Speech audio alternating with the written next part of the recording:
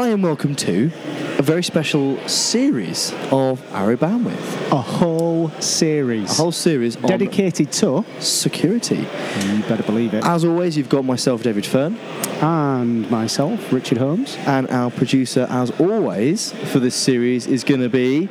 Hannah Jenny. And guys, so basically the idea behind this is we went to InfoSec this year. In fact, we are still here right now. Yeah, these aren't special effects in the background. No, we don't have that much money. So, essentially what we've tried to do is go around, find the most interesting, innovative and sort of exciting vendors that we have on our portfolio and basically bring them on and interview them, but do quite long interviews, sort of 15 to 25 minutes, and essentially give you a real idea of where the top vendors think the current trends are, technology directions, and generally sort of what some of the top things that they're focusing on and concerned about in 2017 and beyond. Yeah, so if you want a Security 101 for 2017, look no further than this series. I'd like to add a Security 202. Oh yeah, go on then. Why not? So look, guys, sit back, enjoy. This is going to be the next couple of months of your bandwidth listening. So yeah, we hope you enjoy it. Get ready for the bombshells. Yeah.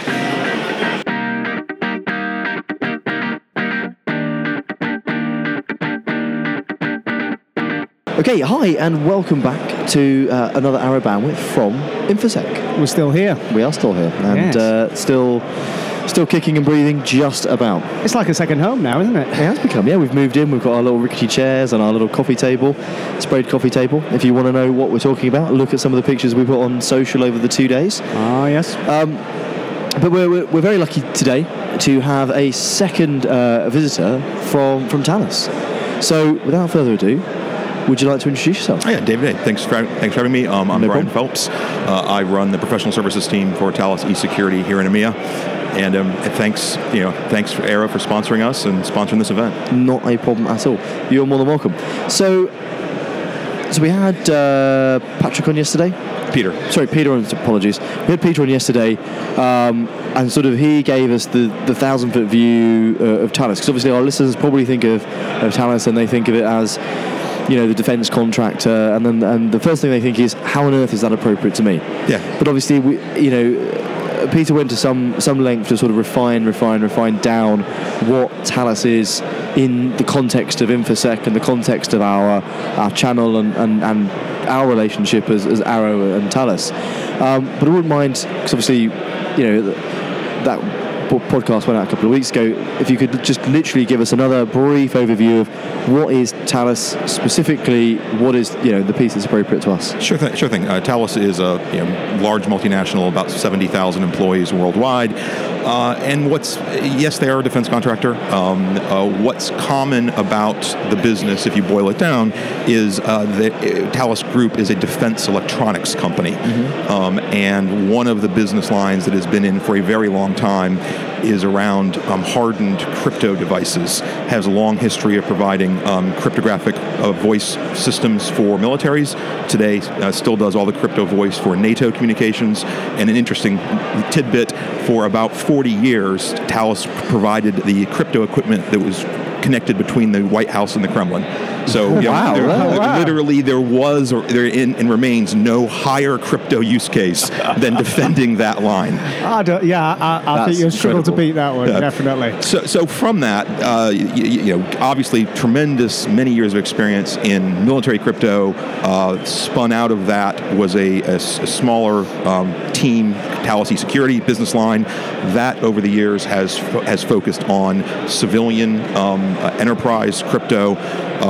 We are today world leader in protecting payment transactions. So there's about an 80% chance every time you take your debit card out of your wallet and put it into an ATM machine anywhere in the world, there's about an 80% chance that transaction terminates. So the back end of that transaction terminates in one of our payments HSMs. We have about 80% market share for any given transaction. Wow. So all of you have used, and most, all of the listeners of this podcast have actually used Thales cryptography and never known it. Yes. And I suppose the interesting thing is, from such a basis like that, and the foundation and knowledge that you guys have built out, and what you've seen over the years in military and defence, and then I suppose in this element of secure finance, it's a much easier step towards the Thales E security message being an evolution of what you've learned and the products you've developed in that sector, yeah? Absolutely. I mean, the fundamental design problem with security is you've got to get the security designed in up front. Yeah. Taking a product and bolting good security into it later is just a recipe for disaster. So it has been much easier for us to evolve to enterprise systems, and now with the acquisition of Vormetric, enterprise software systems, when we've come from a legacy of military class encryption hardware. We mentioned, or we touched on very briefly on the previous Thales podcast, the Vormetric acquisition. Could you give us a view and 1,000 foot view? Sure. Of that? Finalized last year. We've merged the two businesses together this year, but a $400 million West Coast acquisition to acquire one of the leading platform for enterprise data encryption. We are aiming to provide a single sheet of glass control panel that will let organizations manage crypto across a wide variety of systems. So enterprise internal systems, file systems, databases, but most importantly now out to the cloud with a multi-cloud strategy. We believe that most enterprises will not adopt a single cloud system; they will adopt a multi-cloud strategy. And we want to be the world leader in providing a single control panel for encryption across all your systems in your enterprise, both internally and private cloud, public cloud. Exactly. Pretty cool. I'll just say wow to that, yeah. Right, I want to indulge in a little bit of I appreciate that this is ever so slightly a tangent, but I want to indulge in a little bit of how cool these things are. Because I want you know a little bit more about the Thales story than I do. Yeah. So I mean, Brian, can you just elaborate on some of the physical security? So obviously these HSMs come as either boxes or VMs, so you have a software-defined version and a physical version. But just indulge my geeky nature and a lot of the geeky nature of the people that listen to this podcast around some of the physical deterrents that are built into these boxes to stop people essentially taking them apart and understanding, how your entropy is generated and how, I just love this. Wow.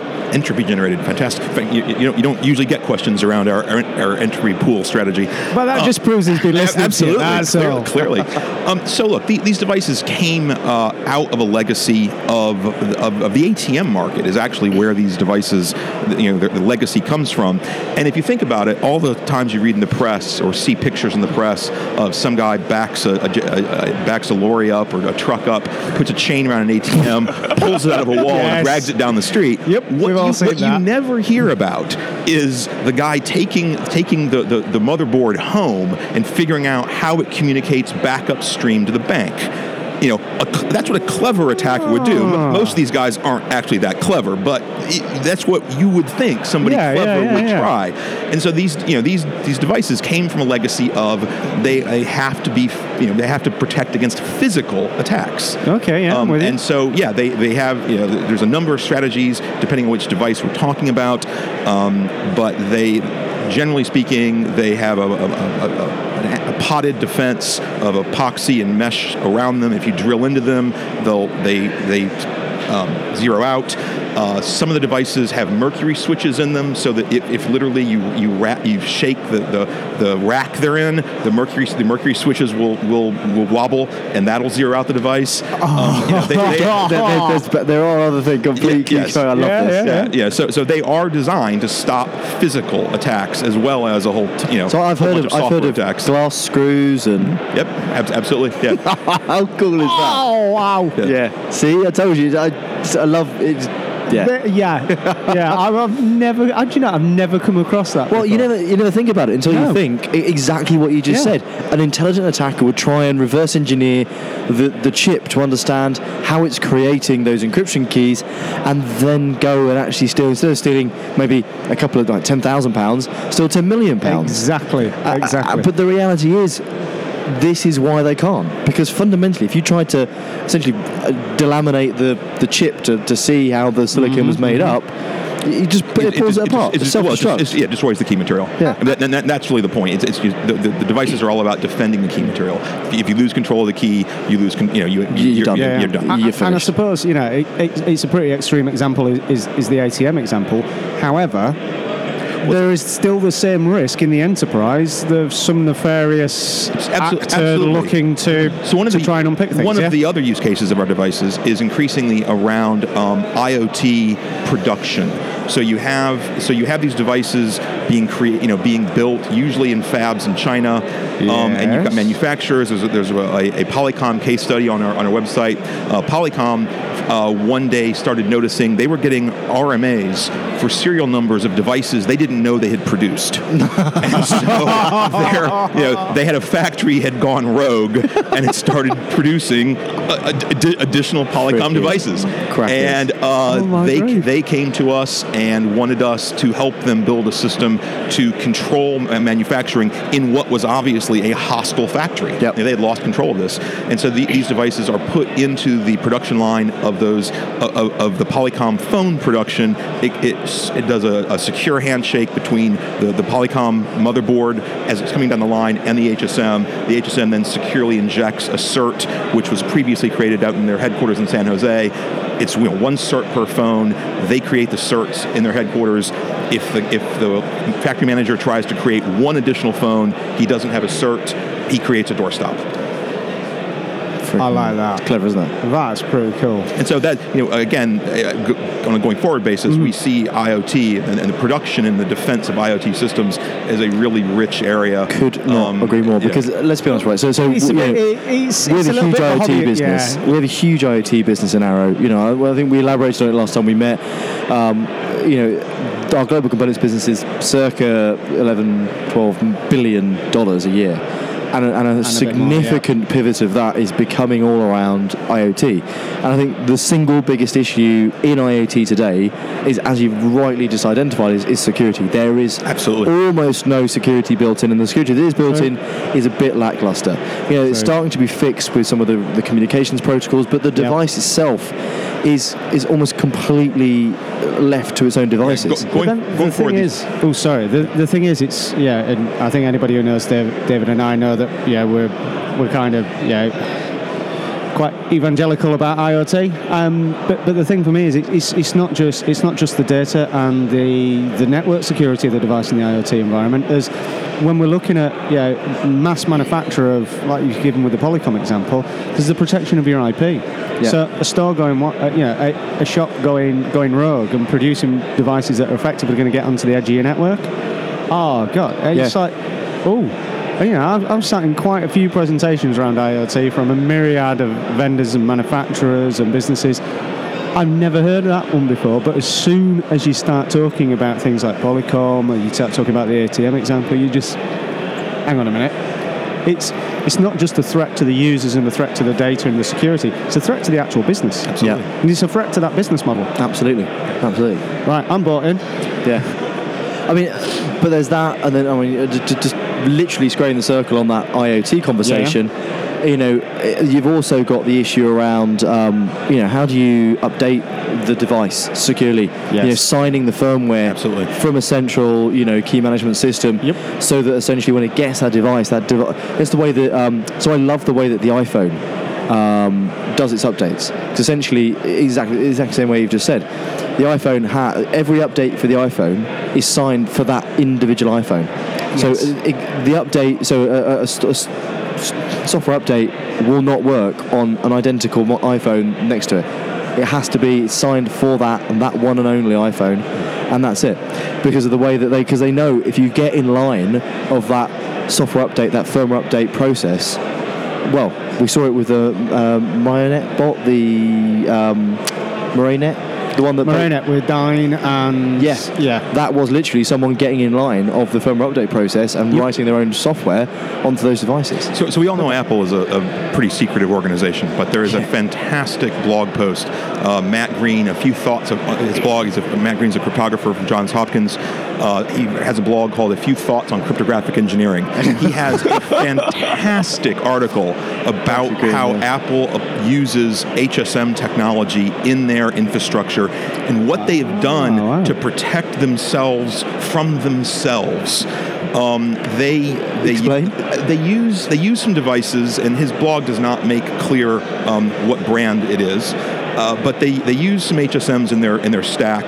They create code that runs inside the HSM, and then to ensure that they can never be pressed upon by perhaps a government agency to divulge the secrets of the key material, they then take the root of trust, which are a series of smart cards, and as the Apple presentation had a high-level description of, we apply a physical hash function. The low-level description is, we put the smart cards through a blender.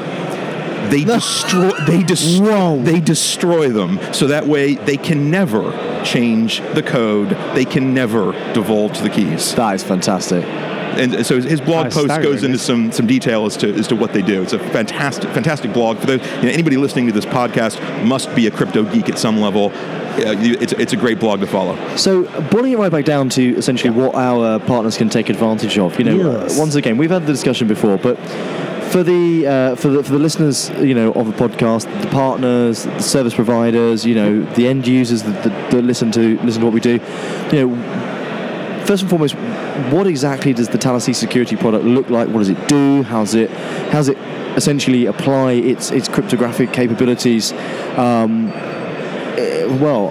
Personally, I thought an incredibly easy way. And secondly, what are some of the auditability sort of features and functionality of the eSecure product? Yeah, so again, we sort of have three product families. There is a very specific device used in the banking sector. That's the device I mentioned that has huge market share.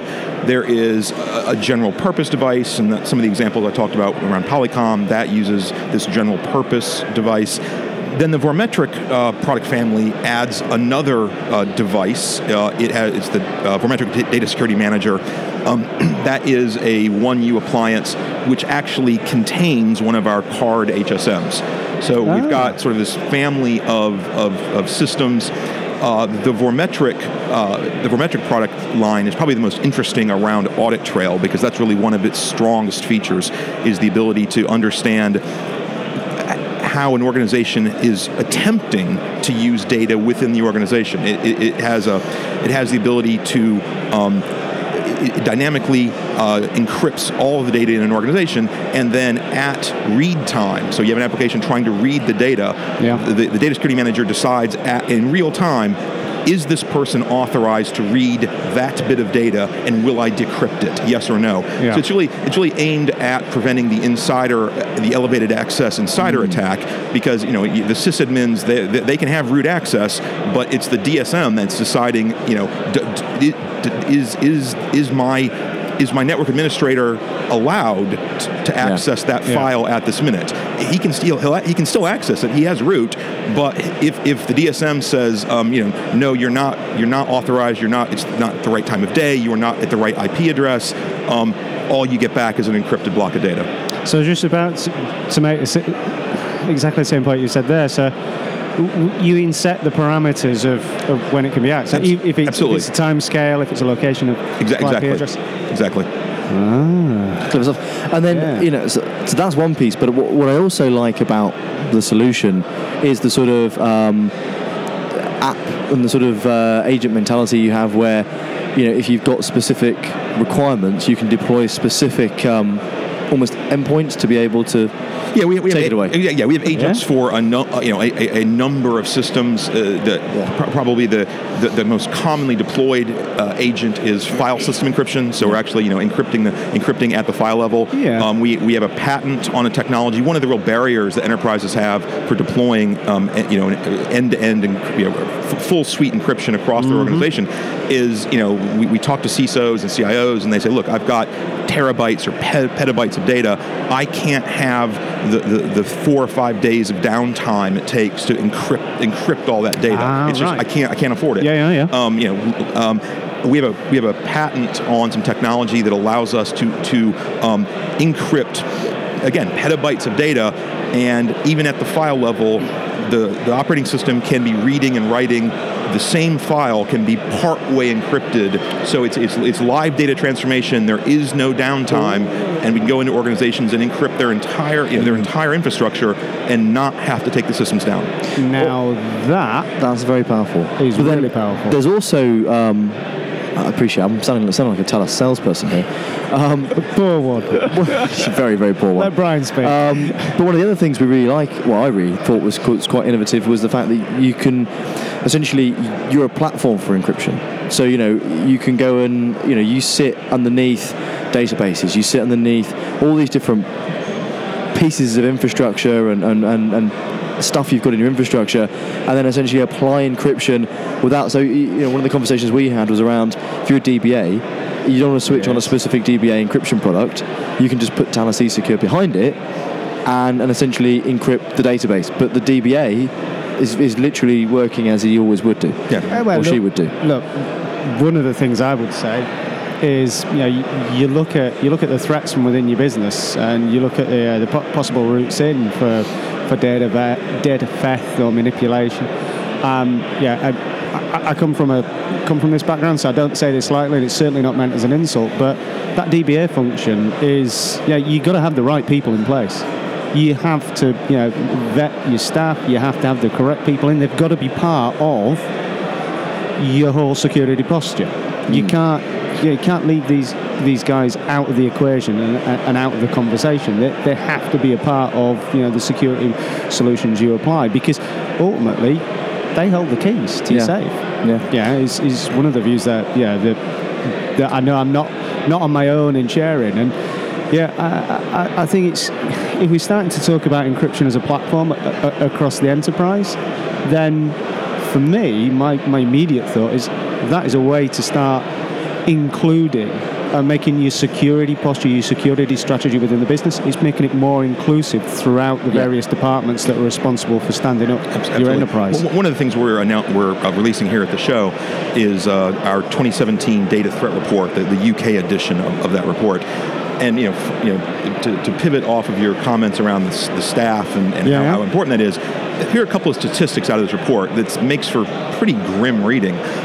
Last year, this is self-reported UK businesses. Okay. So keep in mind, this is they're admitting to this, which means the numbers are actually probably worse. Is that what you're talking about? From the report data, two out of 5 UK businesses report being breached last year, which means the actual number is probably higher. 80% of CISOs who responded felt vulnerable, and 20% felt very or extremely vulnerable. Wow. There is no glib or flippant comment. We'll come back to that. Those are stark stats. Yeah. So that report, by the way, the link to that report is going to be in the show notes. So if anyone wants to read it, absolutely get in. Some really interesting facts. I certainly will. Yeah, fantastic. Look, Brian, sadly, we could actually talk all day. As I remember, we did pretty much for half a day last time we met. Thank you ever so much for coming on. Again, really appreciate it. Invite. Absolutely fascinating. More than welcome. And I think we'll definitely have to do this again soon. Okay. Fantastic. Thanks very much. Yeah, cheers. Cheers. Thanks a lot. Thank you. Bye now.